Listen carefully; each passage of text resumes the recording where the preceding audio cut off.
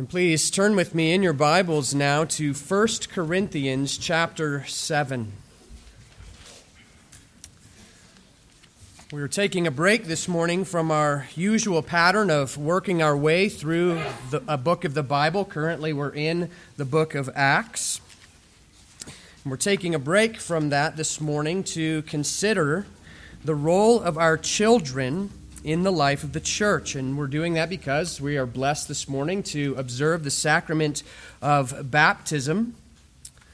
And so we get to turn to one of my favorite subjects this morning, in which we consider what place do our children have within the life of the church.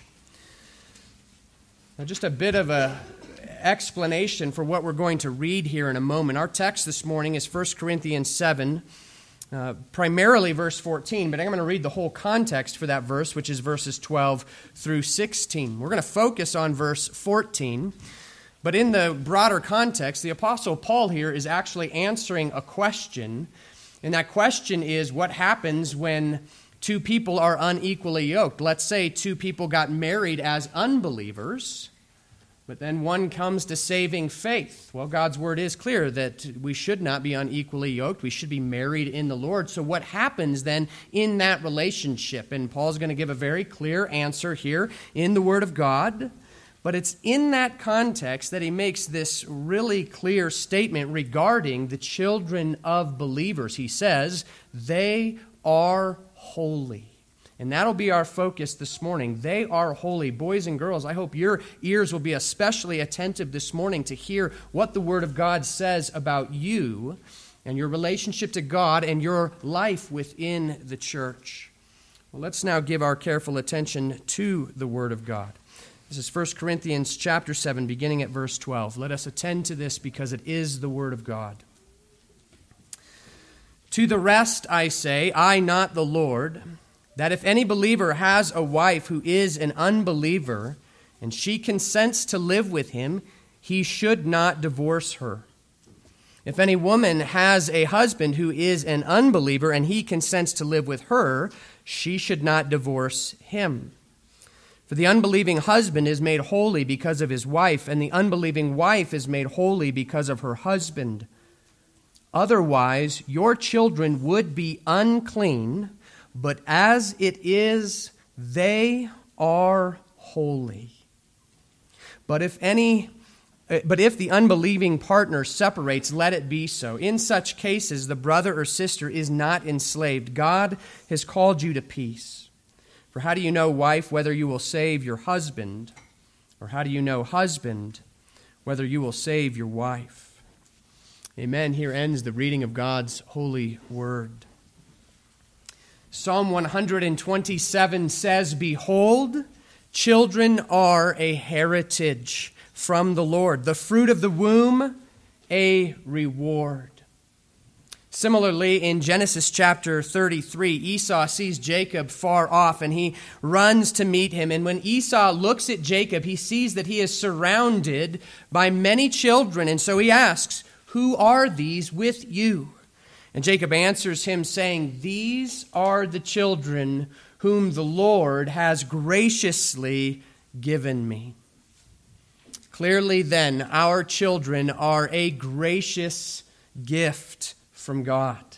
Clearly, according to the Word of God, each and every one of our children are a unique blessing from God. God has recently blessed many families within this congregation with the gift of children. And since God's Word teaches us that each child is an intentional gift given by God, how are we to view them? As Christians, how are we to view our children? How are we to raise them as those who have received these precious gifts given by God? How do we then glorify God with the gifts that He has given? Now, as we begin, I want to point out that these questions are not only pertinent to the parents among us this morning. Instead, these questions are actually pertinent to each and every member of the church, each and every part of God's covenant community. How so?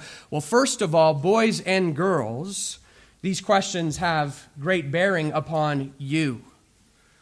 These questions pertain to you and help you to understand, even now at this stage in your life, what is your relationship to the church? Do you belong here, or are you sitting on the outside? Do you belong to the world, or do you belong to God in His church? Boys and girls, these questions are very important to you, and I hope you will hear God's answer today. Then for the entire congregation, whether or not you have children, whether or not your children are still in your home or maybe they're grown and gone, you need to see that these questions also are not irrelevant to you this morning. Instead, each of these questions actually have significance for your day-to-day life as a Christian. How so? Well, God's Word clearly teaches that in the church we are members one of another. We belong to each other. We have been placed into God's family, and so we need to know how it is that we relate to even the youngest among us. Are the children in our presence to be treated as outsiders until a later time? Or are they to be treated as members of the body? Do you have any real obligation to them, or are they to be viewed as outsiders until they make a profession of faith? So fundamentally, our question this morning is, are the children of this congregation a part of the world, or are they a part of the church? Well, let's go to God's Word to hear His answer this morning. Let's begin this morning by considering the rationale. Anytime we pause from our regular way of walking through an entire book of the Bible, and we go to consider a new text or a fairly isolated text in terms of our context, we need to be careful to understand that text in its context. So, desiring or aiming to be careful about our study of God's Word, we need to understand Paul's rationale when he makes this statement to us saying, "Our children are holy." We need to see the context in which he makes that statement. So if your Bible is still open there in front of you, you might turn back and look at verse 1. Notice how this chapter begins. Paul says, "Now concerning the matters about which you wrote." That's how Paul begins chapter 7. What is he getting at? Well, he is telling us that in this chapter he is responding to questions that arose within the Corinthian church. These words indicate to us that the Corinthians had a number of questions on their minds, and they asked the Apostle Paul to answer these questions that they had. And so as we come to verses 12 through 16 this morning, we need to understand the question that Paul is here answering. Well, you heard me read the text already. And as you can see, the question has to do with whether a believer who is married to an unbeliever should stay in that marriage. Again, most likely this had to do with two unbelievers who were married, and then one of them comes to true saving faith in Jesus Christ, and suddenly this person finds themselves in this place where they're unequally yoked. And they know that God's Word says that a believer believers should marry in the Lord, that they should not be unequally yoked. And so the question is natural: what am I to do? I've come to true saving faith. My spouse has not. Are we to divorce because we are unequally yoked? Well, let's look at Paul's answer. It is simple and straightforward. There in verses 12 and 13, he gets both sides, both possibilities before us. He says, if a brother is married to an unbeliever and she consents to live with him, then he should not divorce her. And the converse is true. Similarly, if a sister is married to an unbeliever and he consents to live with her, then she should not divorce him. Even though it is God's desire that believers marry in the Lord, when these sorts of situations arise, God's Word is clear. They should not divorce. Why? Well, Paul gives 3 reasons. We'll look at them very briefly. The first is found in verse 14. For the unbelieving husband is made holy because of his wife, and the unbelieving wife is made holy because of her husband. Instead of the unbelieving spouse contaminating, we might say, contaminating the marriage or the home in some sense, the believing spouse instead blesses the unbelieving spouse. In a certain sense, the unbelieving spouse is made holy because of their union together. That's the first reason. The second reason is found in verse 15. But if the unbelieving partner separates, let it be so. In such cases, the brother or sister is not enslaved. Here it is. God has called you to peace. The second reason is that God calls his people, so far as it depends upon them, to be peaceable. That's what Romans 12:8 says. If possible, so far as it depends on you, live peaceably with all. And so if the unbelieving spouse is willing to stay in that marriage, then God's call to the believer is stay in the marriage. Do not divorce. Remain married. And that leads us to the third reason, which is found in verse 16. For how do you know, wife, whether you will save your husband, or how do you know, husband, whether you will save your wife? Now you have to pay attention to the sense in which Paul is using his words there. No spouse actually saves another. But instead, what God is saying here is that he may use the believing spouse as the instrument through which he brings the unbelieving spouse to a true saving faith. Now, it is within this context, then, that Paul says, verse 14, otherwise your children would be unclean. But as it is, they are holy. Now, I hope you can slow down and hear and understand Paul's logic. Because when he says they are holy, he is arguing from what is in his mind and under the inspiration of the Holy Spirit an established fact. They are holy. He is saying that established fact is what he builds his earlier assertion upon, that the unbelieving spouse is also holy. In Paul's mind, and again, under the inspiration of the Holy Spirit, it is unquestionable that the children of believers are holy. He says that question's not even on the table. It is an established fact. And I'm going to build upon that fact to say that the spouse, the unbelieving spouse of a believer, is also holy. And so right here in 1 Corinthians chapter 7, we get a very clear statement of God's view regarding the children of believers, and it is they are holy. In the Apostle Paul's mind, and under the inspiration of the Holy Spirit, this is an indisputable fact. The children of believers are holy. That leads us to an important question. What does that mean? Right? What does that mean? What are the implications of this fact? Well, let's go on second to consider the reality. The reality. One of the most important questions you can ask and answer whenever you're studying the Word of God is in what sense? In what sense? For example, throughout the Word of God, you will read about the law of God. And whenever you come across those words, the law of God, that phrase, you need to ask and answer the question, in what sense are those words being used? Because in differing contexts, the Word of God will use that phrase, the law of God, in differing ways. Sometimes it's used in reference to the moral law. Sometimes it's used in relationship to the Mosaic covenant. At other times, it's used to describe the whole of Scripture.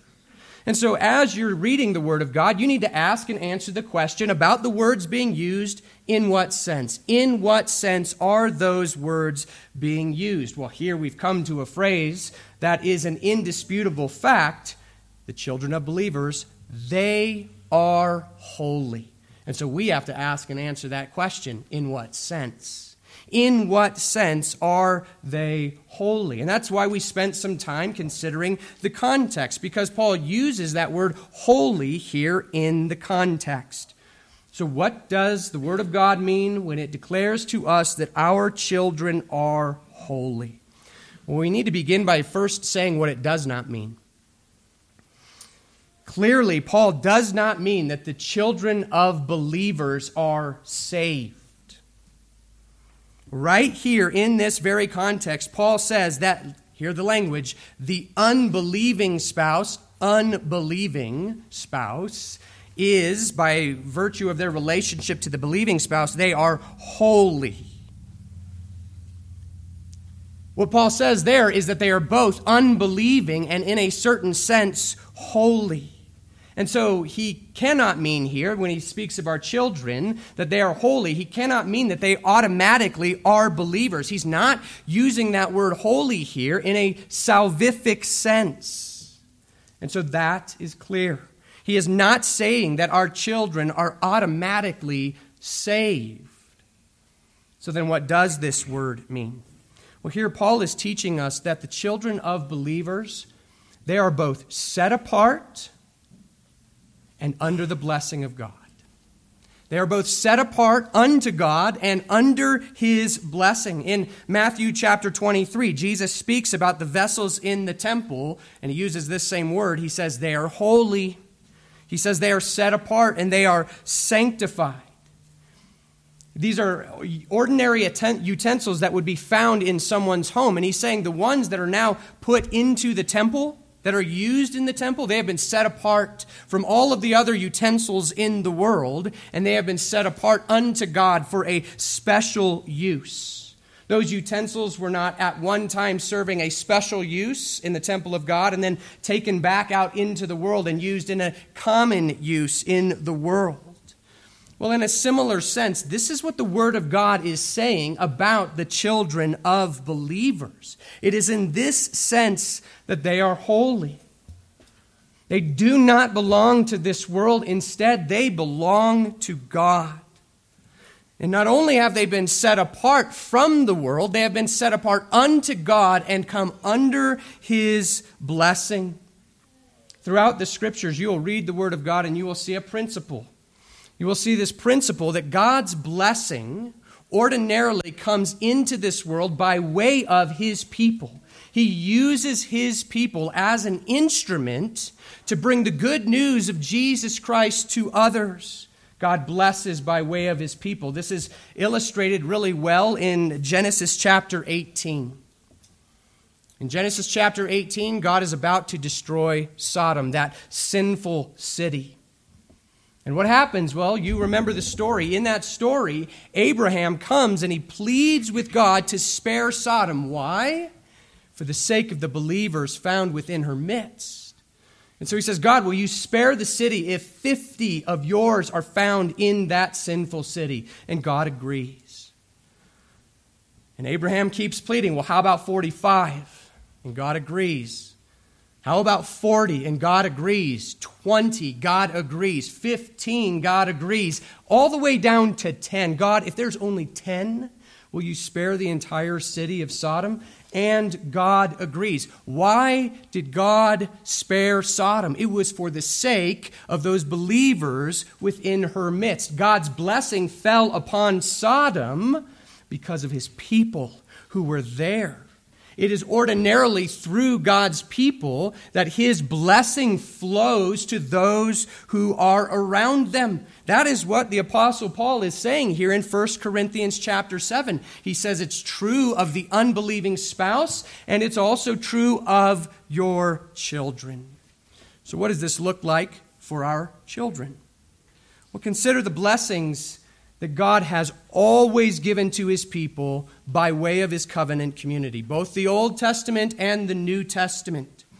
In Ephesians chapter 2, Paul writes to Gentiles. And he writes reminding them of the great blessings that are now theirs, that they have come to know Christ in the gospel. He says there, remember, you were once separated from Christ, alienated from the commonwealth of Israel, strangers to the covenants of promise, having no hope, and without God in the world. There the Apostle Paul says to the Gentiles, don't forget that now in coming to Christ, the way that God has always worked, the way that God has always worked through His covenant people and by way of families, this is now your heritage. As Gentiles, this now belongs to you as well. And so these Gentiles who have now come into the covenant community of God, they are no longer strangers to the covenants of promise. They are no longer alienated from the commonwealth of Israel. They're not separated from Christ. They have hope. They have God. And God's ordinary way of working with his covenant people, it is now theirs. And so there are implications for the children of these Gentile believers in the covenant community. Paul is telling them, your children have now come under the same blessings that God's people have always enjoyed throughout his workings with them. In other words, because of the faith of their parents, our children are privileged, are blessed to grow up within the covenant community of God, and they have a beautiful heritage. Think about it. This is why our children have Jesus set before them daily in our homes and weekly in worship. This is why they have the promises of Christ extended to them throughout our worship, in the preaching of God's word, in the sacrament of baptism, and in the Lord's Supper. This is why they are so blessed to grow up here. Brothers and sisters, this is the reality that God's word reveals about our children. This is how, when we look upon our children, whenever we interact with them, I hope that after this sermon this morning, the first words that come to your mind are, they are holy. You look upon your child and you say, he is holy. He is set apart unto God. He has come under God's blessing. He does not belong to this world. He belongs to God, and he is a part of the church. This is how each and every single one of us need to look upon the covenant children within our midst. They are blessed to know the word of God. They are blessed to worship each week. They are blessed to be surrounded with the prayers of God's people because they are holy.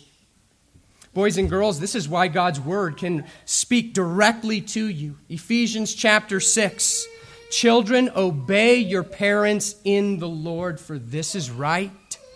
God's word itself addresses you as those who belong to God in his covenant community. God doesn't address you as outsiders.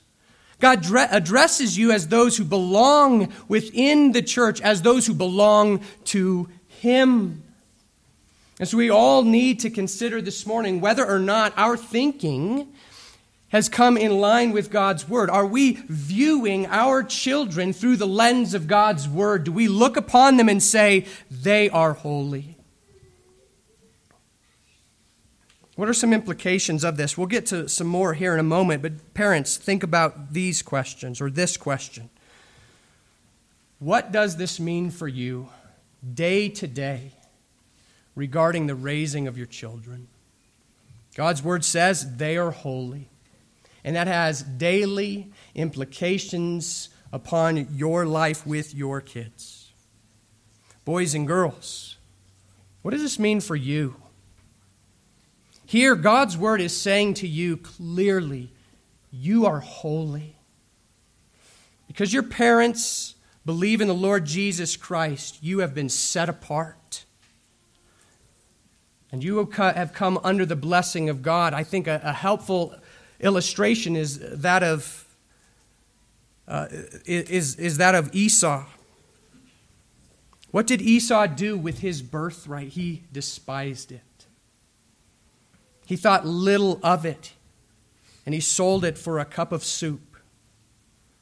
Boys and girls, do you hear what God's word is saying about you now? Do you understand and appreciate the blessing that he has given to you? And for the whole congregation, what about all of the children within our midst?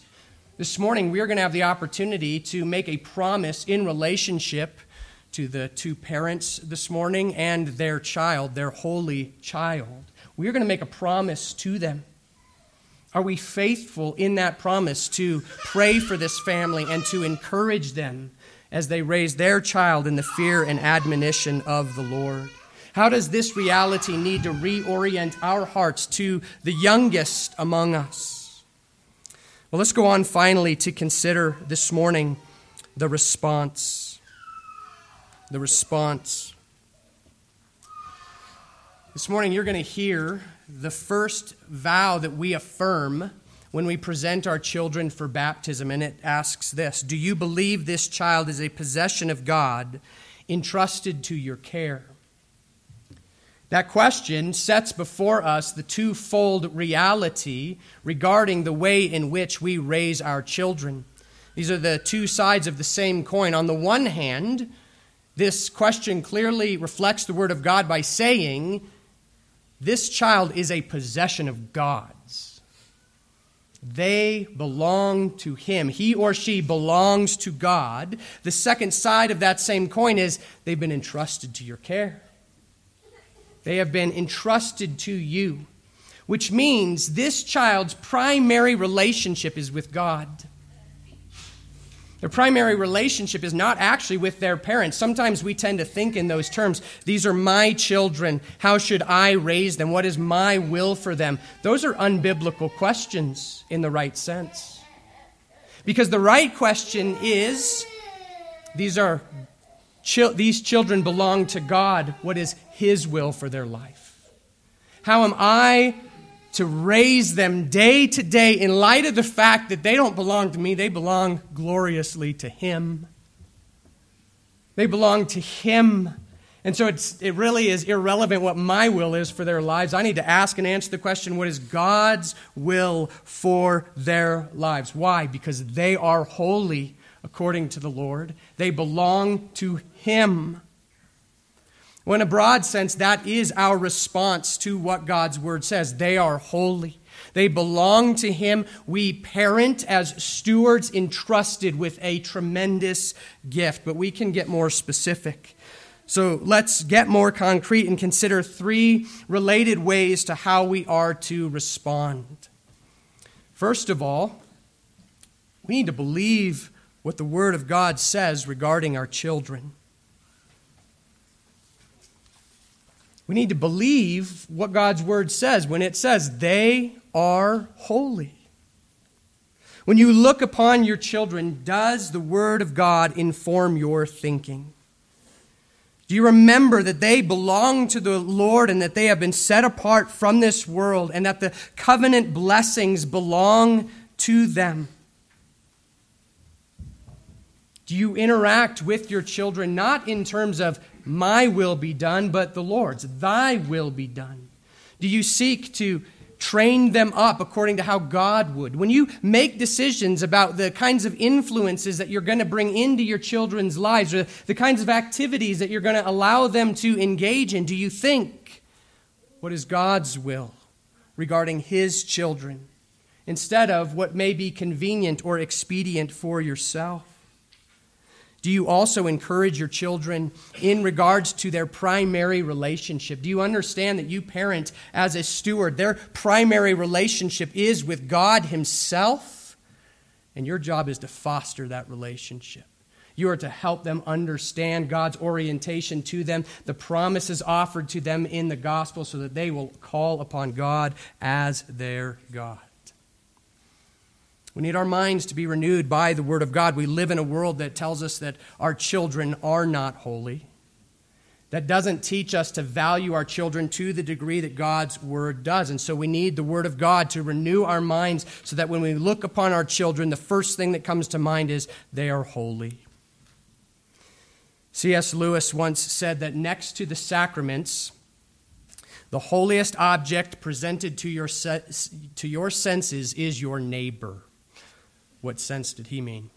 Well, he was talking about in the sense that the person you may be interacting with has potential to be a glorified being for the rest of eternity. He was meaning in the sense that that person you're interacting with is made in the image of God. And so in a very real sense, we ought to interact with anybody understanding the glory that God has made with man as they reflect His image. But very specifically here, in light of our text, we might say the same thing about our children. They are holy.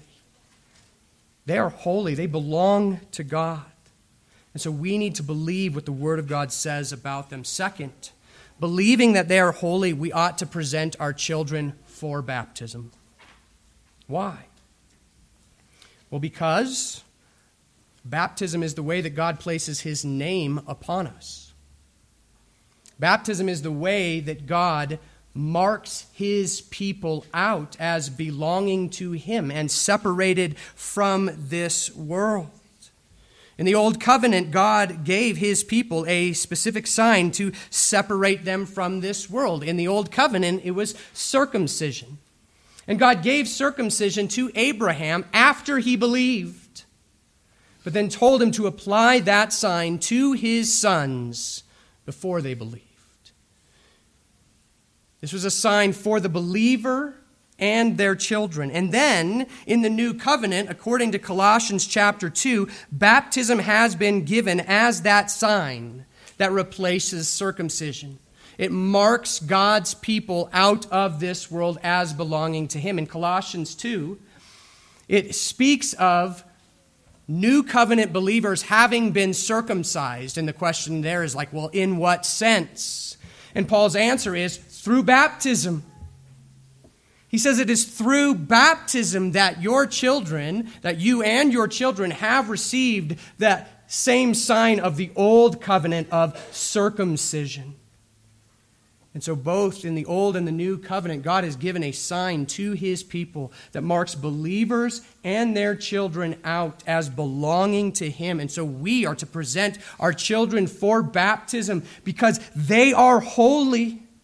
And they need to receive that sign publicly in which God's name is placed upon them. And they are shown publicly to belong to God and to come under His blessing. Well, third, believing that our children are holy and having them baptized, we must be diligent. See, baptism is not a finish line. Baptism is a starting line. And that is why we make promises to certain things before we have our children baptized. And these are things commanded by the Word of God. But we promise to do these things precisely because our children are holy, precisely because they belong to God. Now, I'm going to read what those vows are. And many of you parents have taken these vows in relationship to your children. And we as a church have also promised to pray for and to encourage the parents among us in these things. And so we have an opportunity now to reflect upon our promises. Let's think about each of these things, and two of you are going to make those promises this morning. This is an opportunity to consider carefully the promises that you are making. Listen to these vows.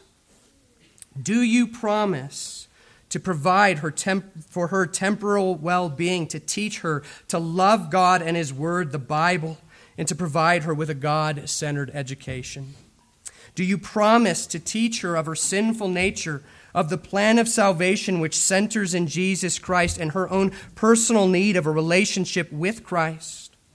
To the end that she may grow in the Christian life, do you promise to pray for her and to train her to read the Bible, to pray, to keep the Lord's Day, and to understand the nature of the church, the value of its worship and fellowship, and her need to seek communicant membership in the church?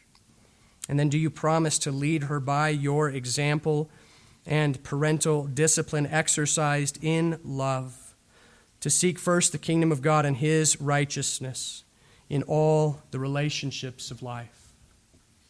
We need to be diligent. We need to be diligent to raise our children in the way that God's Word calls us to and in the ways that we have promised to. The reason why we make these promises is because God's Word says of our children, they are holy. We can make these promises because our children do not belong to this world, but because they belong to God and they belong to His church.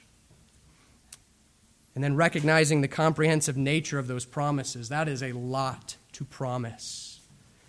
We have a final vow that affirms that we seek these things only in humble reliance upon God's grace? Do you make these promises in the presence of God, in humble reliance upon His grace, as you desire to give your account with joy at the last great day? Isn't it wonderful to see what God's Word says about our children? Isn't it great that God does not leave it up to ourselves to answer the question, where do my children fit into all of this? And isn't it remarkable that God gives us children who belong to Him and have the promises of the gospel near to them while we raise them? In the normal course of our study in our morning worship, we've been in Acts chapter 10 recently, and there the Apostle Peter is given this vision of this sheep being dropped down from heaven, and in it there's all sorts of animals, and he is told, "Rise, Peter, kill and eat," and he says, "No way, Lord." It's shocking that he tells the Lord no. He says, "No, Lord, because nothing unclean has ever entered my mouth." And then God says to him, "What God has made clean, do not call common." We need to lay that truth to our hearts in regards to our children. God says they are holy, and our hearts should be filled with utmost joy that not only are we given the gift of children, but holy children who are set apart from this world and who have come under the blessing of God. And we have been privileged to raise them, to call upon God as their God, to teach them the Word of God, to bring them to worship, to point them to Christ in the hopeful expectation that they will believe upon the Lord Jesus Christ and be saved. Boys and girls, do you believe the Word of God? Do you believe what God's Word says to you today, that you are holy? You don't belong to this world. It lays no claim upon you. You belong to God. And you can call upon Him right now as your God. In Matthew chapter 19, parents come with their children to Jesus, and His disciples rebuke them and send them away. Jesus, seeing this, stops His disciples and He rebukes them, saying, "Let the little children come to me, and do not hinder them, for to such belongs the kingdom of heaven." I don't know anybody who does not love that story, any believer who does not love that story. But we need to ask the question, why that story? Why is that recorded for us in Scripture?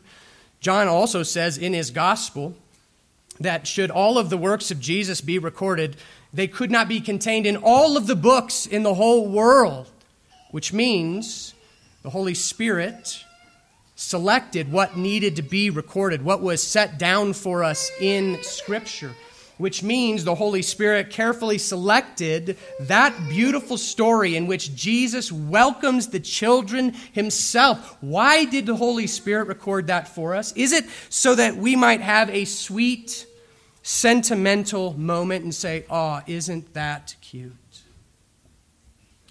Or is it because it is truly significant?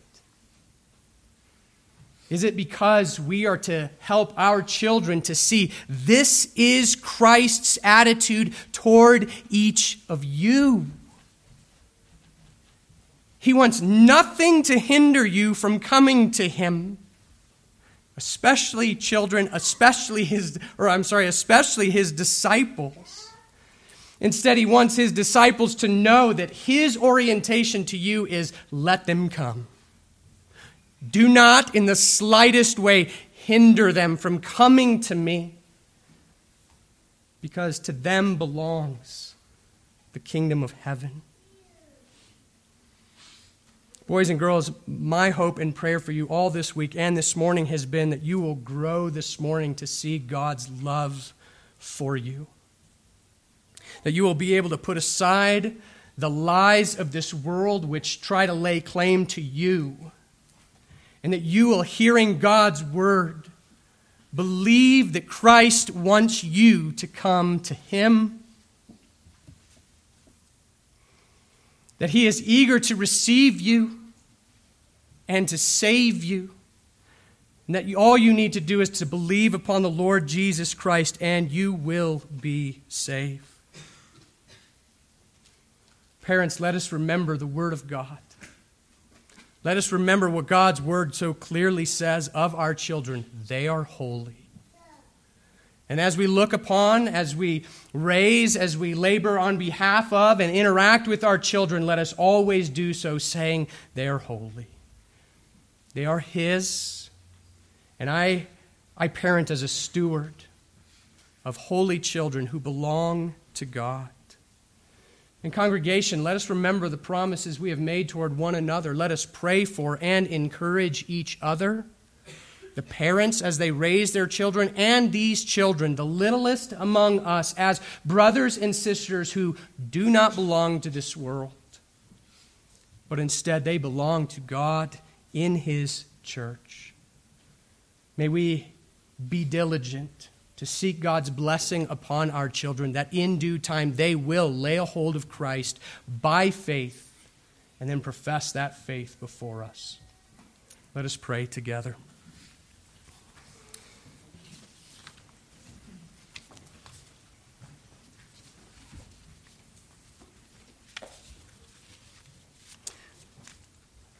Our gracious God in heaven, we thank you for your word. And Lord God, we thank you that we are not left to ourselves to try to discern the place that our children have in relationship to you and to your church. We thank you that your word says unquestionably they are holy. We thank you for your word, which sets before us your ordinary way of working through families.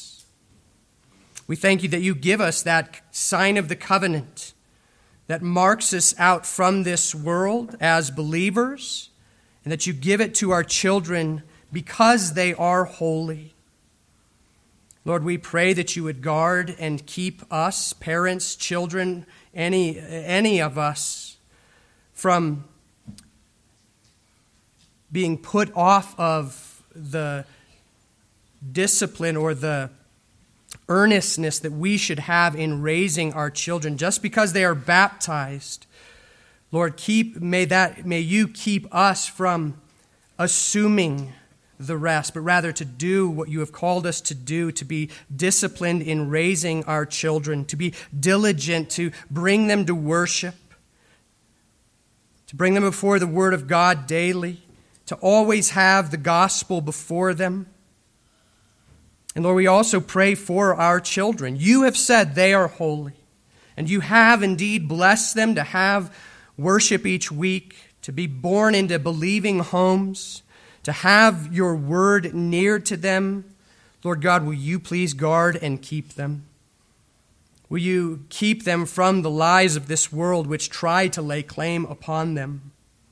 May they, when they think of themselves, say, we are holy, set apart unto God and under his blessing. And Lord, will you, by your Spirit, be gracious to use the means that you have appointed to call our children to true saving faith. Lord, we thank you that our children are holy. And we thank you that we have that picture set before us of the promise of the gospel this morning, that the Lord Jesus Christ, through his life, death, and resurrection, is the one who can provide us with forgiveness of sins and righteousness to stand at peace with you. And as we all see that picture again this morning, we ask, Lord Jesus, that you would cause us to believe and to live in light of the gospel of Jesus Christ. And so we ask these things now in Jesus' name. Amen. Well, let's turn together in our psalm book